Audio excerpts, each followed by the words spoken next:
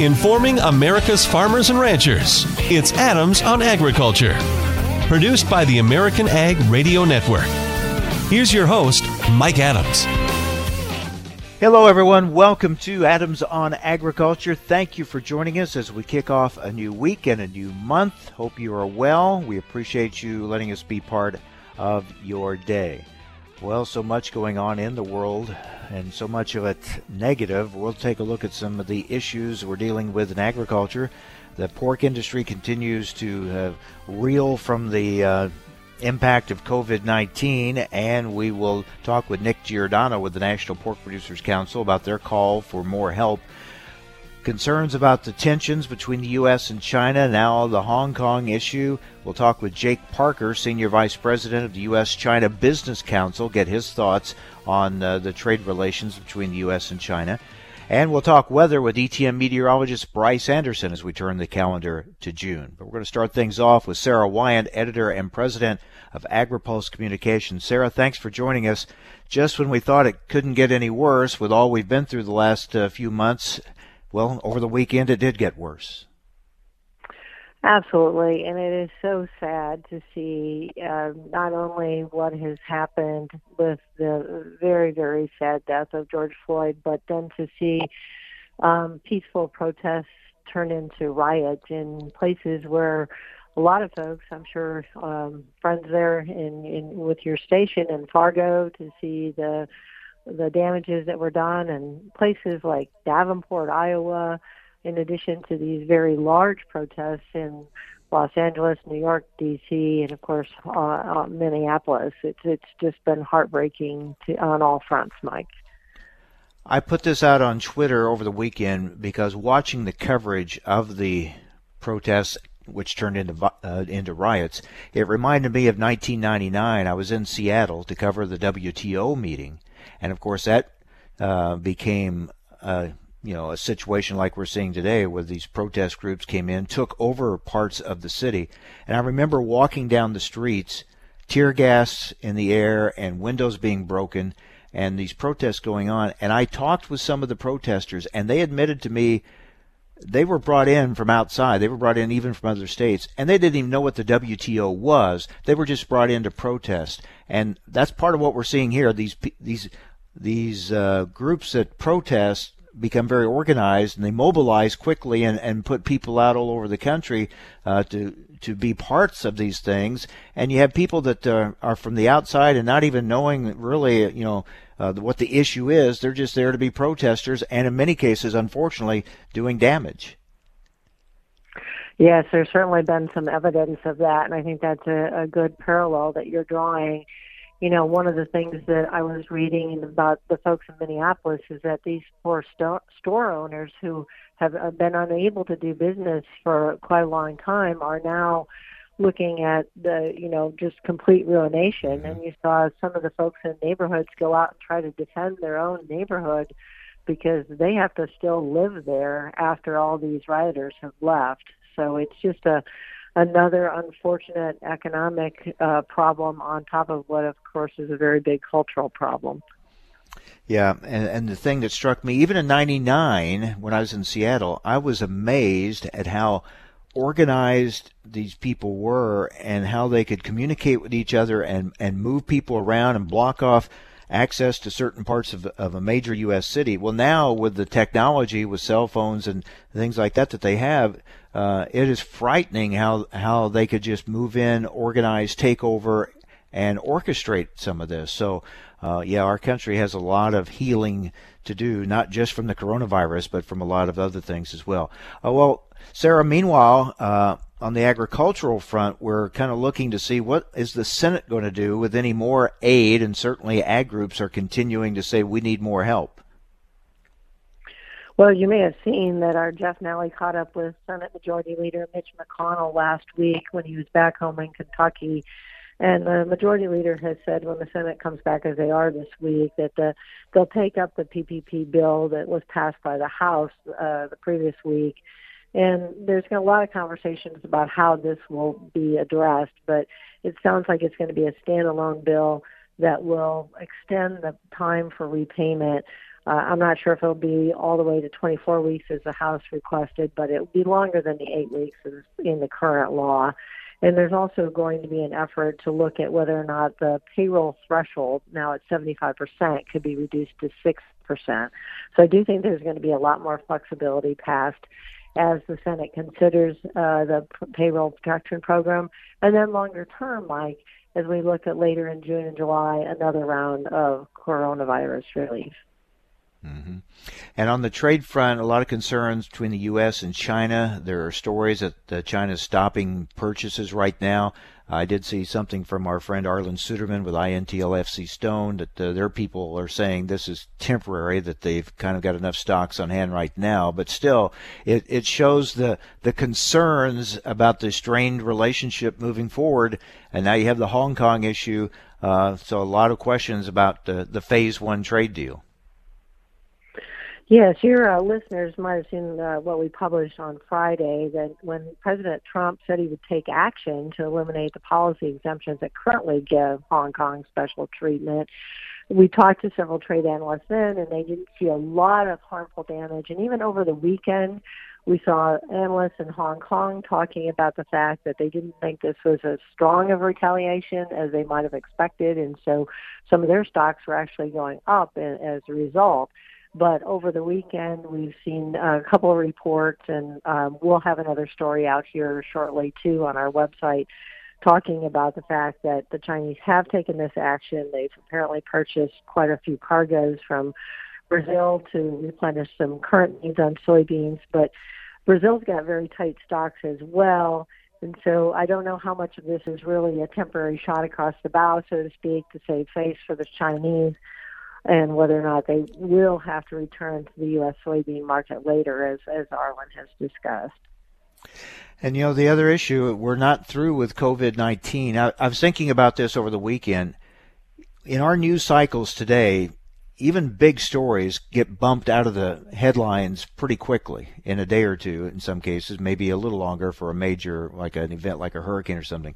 But look how long COVID-19 has dominated the news cycle for weeks and months, and now it took something like the violence over the weekend to kind of bump COVID-19 off the front headline, but it's still a huge issue. Yes, I was thinking about that too, Mike. I mean, it's just how fast the news cycle can change on all these issues. And, everybody was really worried about infecting each other from the Lake of the Ozarks swimming pool over Memorial Day. Yeah. And now, think of all the risk of infections from these people being together. Some did have masks on, but a lot of them weren't social distancing, and many did not have masks on. So who's tracking where all those cases are going to evolve? It's really scary in so many ways. It really is. Sarah, thanks so much. Stay safe, and we'll talk again next week. Thanks, Mike. Thank you. Sarah Wyant, Editor, President, AgriPulse Communications. Up next, the weather as we turn the calendar to June. We'll talk with DTM meteorologist Bryce Anderson. That's next on AOA.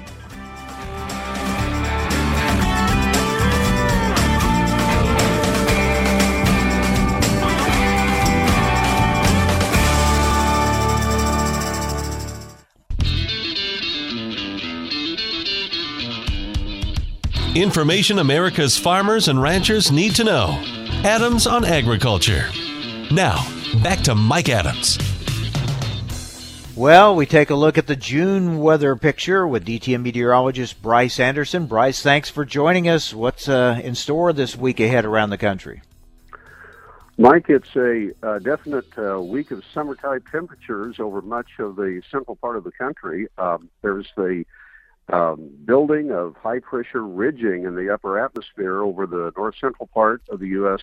going on right now, and it's going to lead to temperatures that are going to be widespread in the 80s and 90s from the Mississippi Valley west today, and we'll start to see a little bit of that heat creep eastward over the next couple days as well.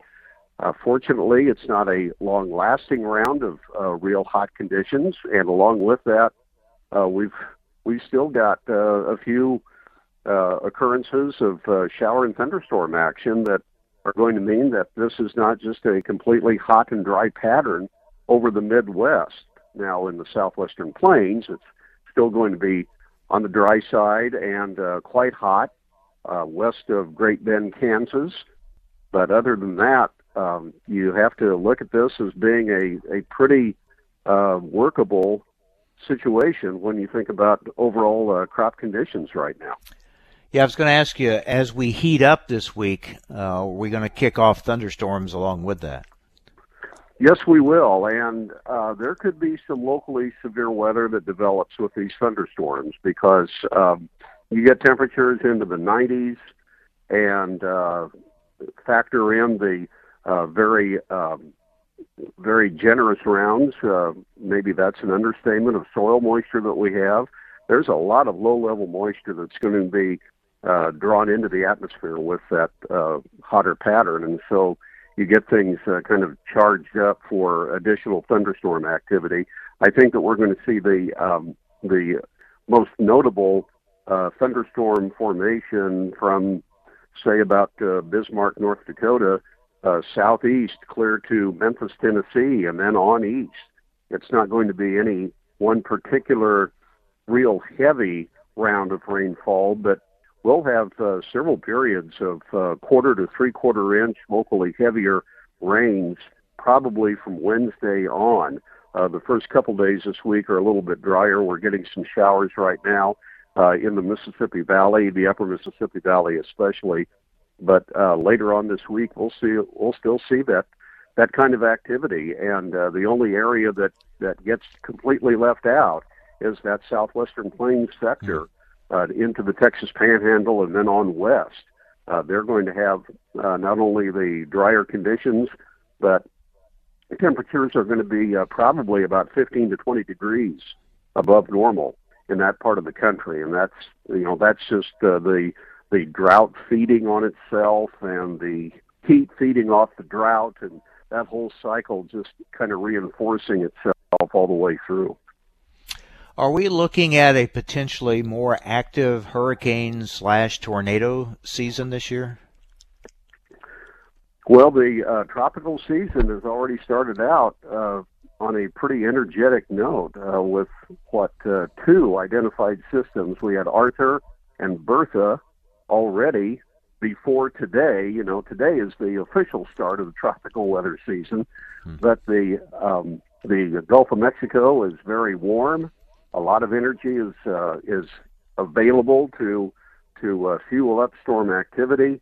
The Western Atlantic is also pretty warm as well, and so I think that we are going to see that. That's what just about every public and private forecast is calling for. As far as tornado development is concerned, it could be a little bit more of an active season here in the month of June, and I think especially with some of these thunderstorms that fire up, if we get a real strong temperature contrast going on, that is really a prime type of factor in tornado possibility. So that's, I think, always a part of things when you have this kind of heating that we have going on, and then the active frontal passage that we're going to see. Talking with DTM meteorologist Bryce Anderson. But overall, Bryce, you're still not predicting a terribly hot, dry summer overall, right? You don't see it just turning off hot and staying hot and dry all summer. No, it sure isn't acting that way, Mike. With the kind of soil moisture that we've got to get into the season, and this sort of unsettled prospect in the air masses, like we're seeing this week, we have this bubble of heat that quite likely by Thursday and Friday is going to be already sliding away from, say, the north central plains, more into the Great Lakes, and then toward the interior northeast. I mean, the lack of any real well-defined, solid upper-level high kind of anchoring itself into the interior of the country is pretty much an indicator that it's not going to be a real pervasive hot and dry pattern. And then, like I say, whenever it does get hotter, there's so much moisture available over, especially the Midwest and the northern plains, that you get these these little bursts of moisture just kind of riding up into the heat. And if there's any sort of a little bit of a break in the hot air bubble, then you get the prospect of thunderstorms firing up on just sort of a pop-up type of basis, and that in and of itself can start the whole mechanism going to kind of tear away at that heat and limit its not only spreading, but limit the stability of that whole high-pressure bubble. And that's a big feature in keeping a hot and dry pattern from just setting in and becoming pretty much locked in for a long period of time. So it sounds like we're done talking about cold weather for a while. I think we are, yeah. Finally. It is going to be a little cooler out in the Northwest, but that's kind of typical. But we finally were able to shake loose of that. The thing I'd like to see is maybe just a little bit more sunlight, a few less rounds of cloud cover, because growing degree day totals have been a little hard to find, a little hard to come by. We're lagging by quite a bit here in the Midwest, and so we do need to have some hotter conditions and maybe a little bit more sun to lead those growing degree day totals into a more positive direction. What about South America? Well, the pattern in South America is still looking a little bit better for southern Brazil on rainfall this week, drier in Mato Grosso. They are harvesting their corn crop right now, their safrinha crop in Mato Grosso. But in southern Brazil, the rainfall, Mike, is probably coming too late to really help out much with their late season corn. In fact, the Ag Agency out of Paraná State over the weekend put out a projection for the corn crop to be more than 10% below a year ago. And that's a pretty notable drawdown in terms of corn production out of Paraná. That is the number 2 corn production state in Brazil. So that's noteworthy right there. Europe and Russia? The rainfall is still in a pretty favorable trend for the Black Sea region. Ukraine and Russia, in fact, this week we'll see probably a half to 1.5 inch rainfall again to add to what they've had already. The last month has been pretty good for rainfall in that part of the world. Now, farther west, France and Germany have been quite dry, but they will have the mechanics in the atmosphere getting better for rainfall this week. So they will see some showers. I'd say 1/10 to maybe 3/4 of an inch, locally heavier. They've had some loss in the wheat crop prospect, but I think maybe it's kind of leveled off, and this batch of showers would at least help that. All right, Bryce, good to talk with you. Thanks a lot. I'm going to put my coat away now, okay? Sounds good, Mike. Grab the suntan oil a little bit, I'll grab that. I already had some of that over the weekend. Yes. So okay. That's trying to keep stay healthy out there in the sun. All right. And like you say, when we get that sun, and we need some more of that, sounds like we're going to warm up and watch for those pop-up thunderstorms that you talked about. Thanks, Bryce. Take care. You're welcome, Mike.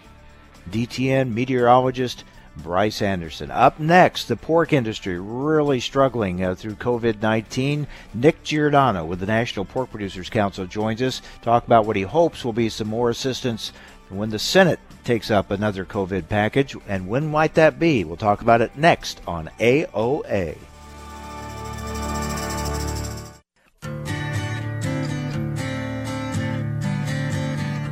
Information America's farmers and ranchers need to know. Adams on Agriculture. Now back to Mike Adams. So much happening over the weekend all across the country. We kind of forget we're still in this pandemic situation, still dealing with COVID-19. Agriculture certainly still reeling from it. And we wait now to see what the Senate may do and when they may do it as far as any other assistance. Joining us now is Nick Giordano, Vice President and Counsel Global Government Affairs for the National Pork Producers Council. Nick, thanks for joining us. I know that the pork industry is speaking out and working with those on Capitol Hill, especially in the Senate, to share with them the needs that you have in the pork industry, the need for more help, more assistance.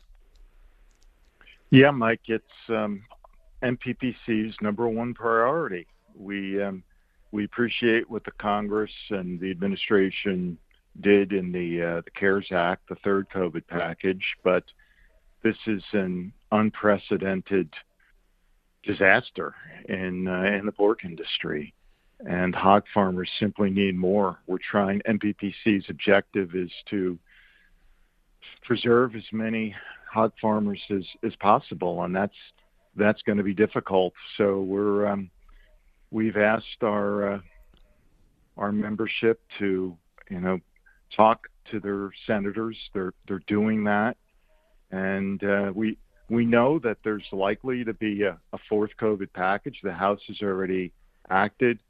We need the Senate to get moving, and hopefully that happens in June. I think best case would be something by July 4th recess. Currently, the House isn't planning to come back until the end of June, so I think 4th of July would be best case. But absolutely got to have this before the August recess. It's very important to our producers.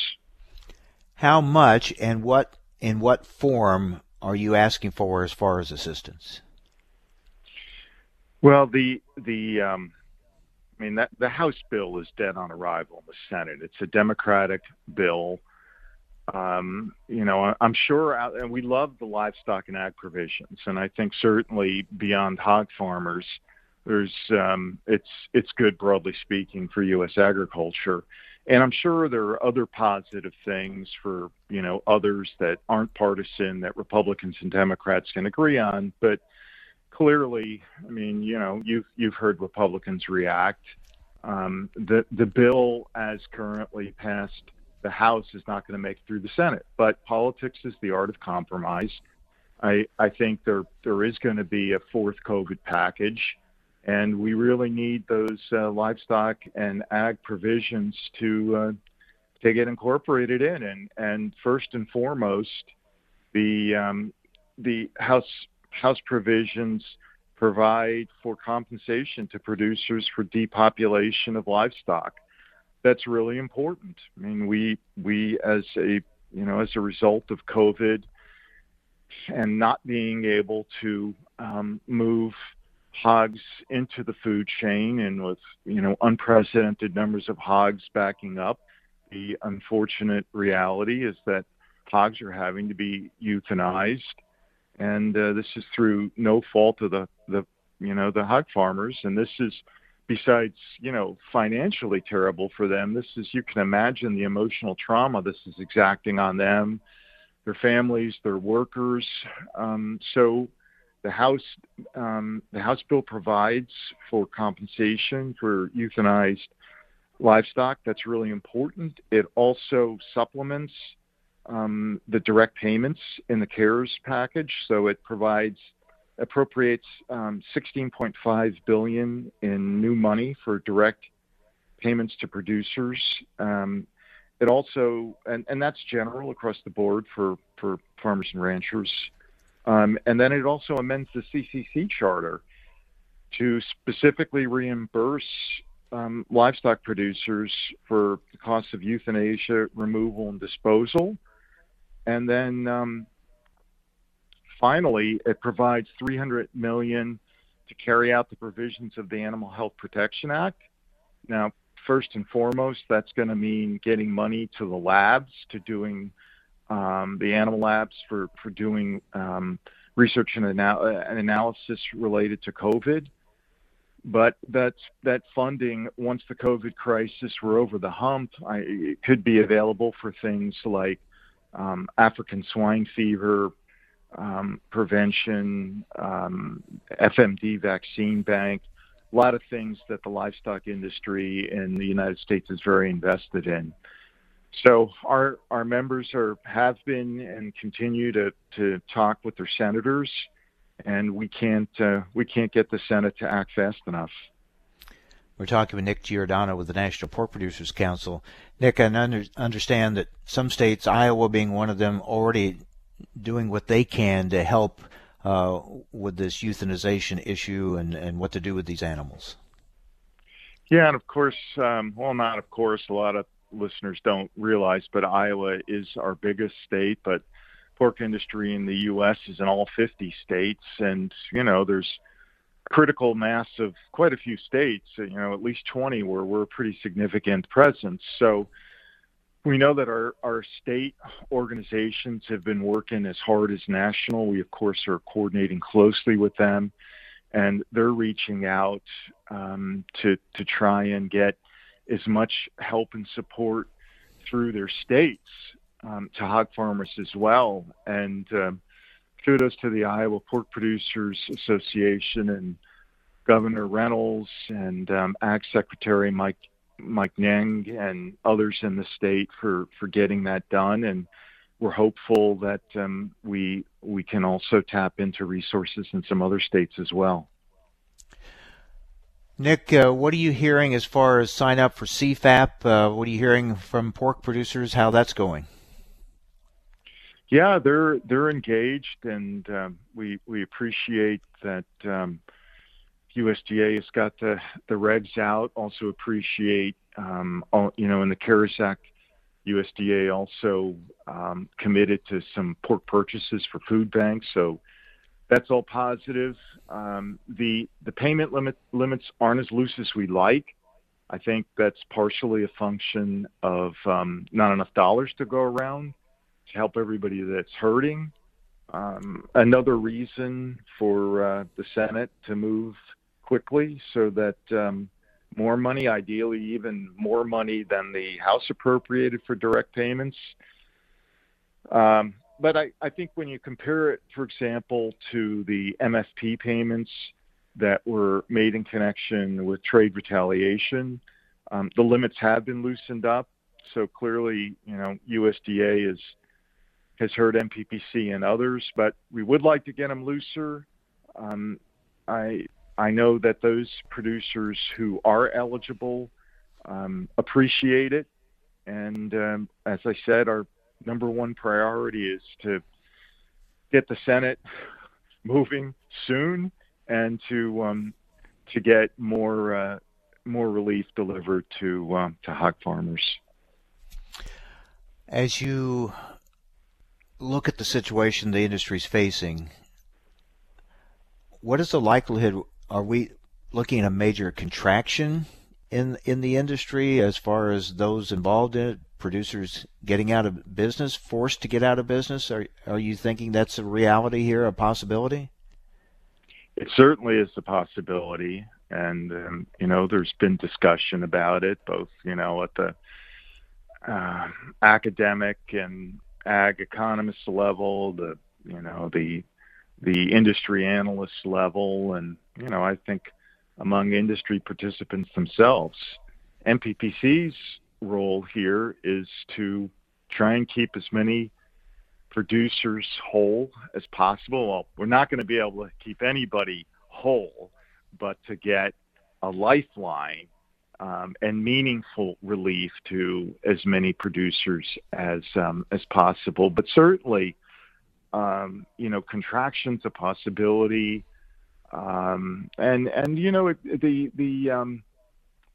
The shape, the structure of the industry could change somewhat. I mean, there's a lot of people thinking and talking. There's been stuff in the media. I don't really know, and obviously those sorts of decisions are going to be made by myriad farmers and CEOs, and the market will make that decision, and that's going to be a lot of people, and it's NPPC's job just to continue to do the best by members, and we're doing our best, and we realize there's a lot of pain and agony out there. It's a difficult time. Yeah, and we wait and see what's going to happen on the trade front with China. We're going to be talking about that in our next segment with the U.S.-China Business Council. That's with the rhetoric between the U.S. and China right now, that's a growing concern as well. Nick, as always, thank you for the update, and we'll stay in touch. Appreciate it. Stay safe. Thanks for having me, Mike. Nick Giordano, Vice President and Counsel, Global Government Affairs for the National Pork Producers Council. Well, there was kind of a sigh of relief by many on Friday when the president had his announcement about China. Many feared it could be, back to tariffs and almost a trade war, if not a full-out trade war again. He didn't go that far, but there's certainly tensions between the U.S. and China, now the Hong Kong issue as well. We're going to talk about all that with Jake Parker, Senior Vice President for the U.S.-China Business Council. Coming up next, we'll talk about the Phase 1 trade deal and the tensions between the U.S. and China. Stay with us. You're listening to AOA.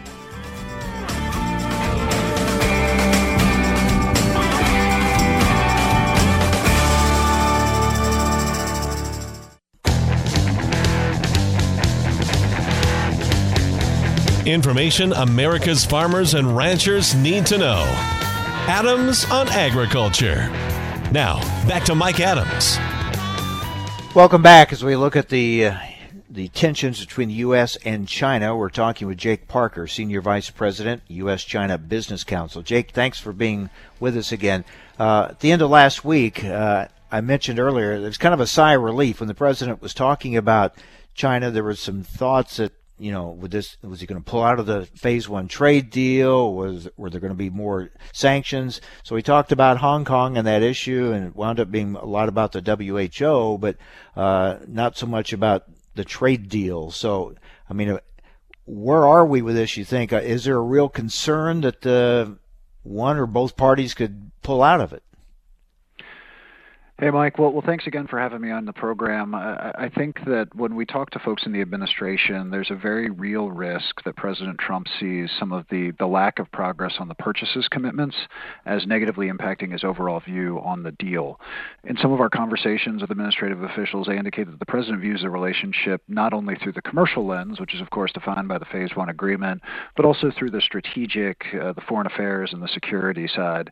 And many in the U.S. Trade Representative Office, USDA, view the progress that they're making on Phase 1 and echoing that China is meeting its commitments as an important part of showing the president the progress is being made. We're very pleased to see that the Hong Kong announcements didn't include any kind of language on Phase 1. But that being said, I think we also need to recognize that the Chinese government views the Hong Kong issue as a domestic sovereignty one and one that they're very sensitive to. So their retaliation, and we're beginning to see this, I think, with some of the Bloomberg reporting this morning that we can talk about if you'd like, that they're looking for pressure points with the United States, and hopefully that's not going to include agricultural purchases as part of the Phase 1 agreement. Well, the story's out there that they had stopped buying some of our ag products, but then we heard today that they think that's a temporary situation. They've kind of caught up right now, and their stock levels being enough that they can hold off for a while, but that it's assumed that they will resume those purchases. What are you hearing? So what we're hearing from our member companies is that Chinese state farms are asking PNW offers on U.S. soybeans today from September forward, and are questioning some of the reports that have been out there from Reuters and Bloomberg and others. That's from companies that are on the ground talking to the Chinese government. So again, just personally, my perspective is that the Chinese government thinks broader and more strategically than some of the media outlets give them credit for. They view the constructive engagement that they're having commercially between the U.S. government and the Chinese government as one of the last channels that's open to engagement between the two sides. It would, to me, seem out of character for them to throw out the progress made on Phase 1. And again, if they're not making those purchases and actively telling their state-owned enterprises not to, that's undermining the Phase 1 agreement. That's the kind of action that would very much undermine the ability of that agreement to continue. And I don't see them making those kind of moves today. Yeah, and that's interesting. How big is the difference, Jake, between what we hear and see in the media from both the U.S. and China officials talking about these issues and what's really happening behind the scenes and on the ground as far as trade. We just watched the news and it sounds like it's all about to fall apart. And is it that bad in reality? What's going on between the two when it comes to trade? I think on the trade side, and as you know, the Phase 1 agreement has both the structural commitments, liberalizing investment restrictions, and then the purchases side. On the structural side, things are moving forward pretty well. China's met almost all of its commitments in the Phase 1 agreement. On the trade side, we're seeing purchases. We're hearing about them from our member companies. They're not at the scale that many would like, but they're certainly higher than they were the last 2 years. I think it's important for us to remember that the Phase 1 agreement is based on annual purchase targets. So whatever commitments China needs to reach, they need to be done by December 31st, 2020. And there are no quarterly targets, there are no half-yearly targets. So as you folks know very well, growing seasons don't happen in December. And as the planting and harvesting begins in earnest this summer, we're going to see that big uptick in Q3. And so it's just our hope that we don't take any rash actions now before the real opportunities to make significant at-scale purchases in the second half of the year. Yeah, from an overall business and trade standpoint, is there nervousness or is there still we had so much optimism coming into the year, but has that been replaced by nervousness or caution, or how would you describe it?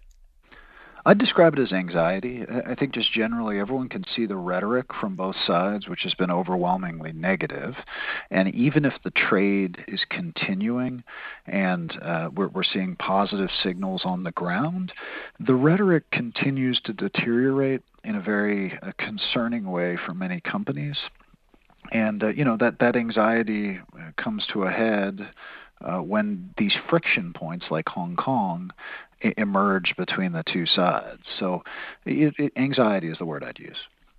And real quick, what about the move? And many are saying we need to bring jobs back to the U.S. We need to bring production back to the U.S. out of China. Strong feeling here in this country about that right now. How does that impact the relationship? Look, at the U.S.-China Business Council, we love the idea of employing more Americans and ensuring that there's a strong industrial base that's able to manufacture to meet the needs of our domestic economy. I think when we talk to our companies, they note that the reason they manufacture in China is not to export to the U.S., but to access the local domestic Chinese market. You can't be competitive in China if you're exporting from the U.S., paying the logistics fees, paying the local taxes, the import costs as well. And the jobs, the manufacturing that's happening in China for China is supporting jobs here back in the United States. Again, if there are good, reasonable reasons for companies to be back in the U.S., we're very supportive of that. I think we're just worried that much of the manufacturing that would happen in the U.S. going forward is automated. Anyway, so I'll just leave it at that. All right, Jake, we'll talk more about that in the future and stay in touch with you. Thank you so much. Stay well. We appreciate your time. My pleasure. Take care. Jake Parker, Senior Vice President, U.S.-China Business Council. So we're off and running in the month of June. Thanks for joining us. Stay safe. Hope you'll join us again tomorrow right here on AOA.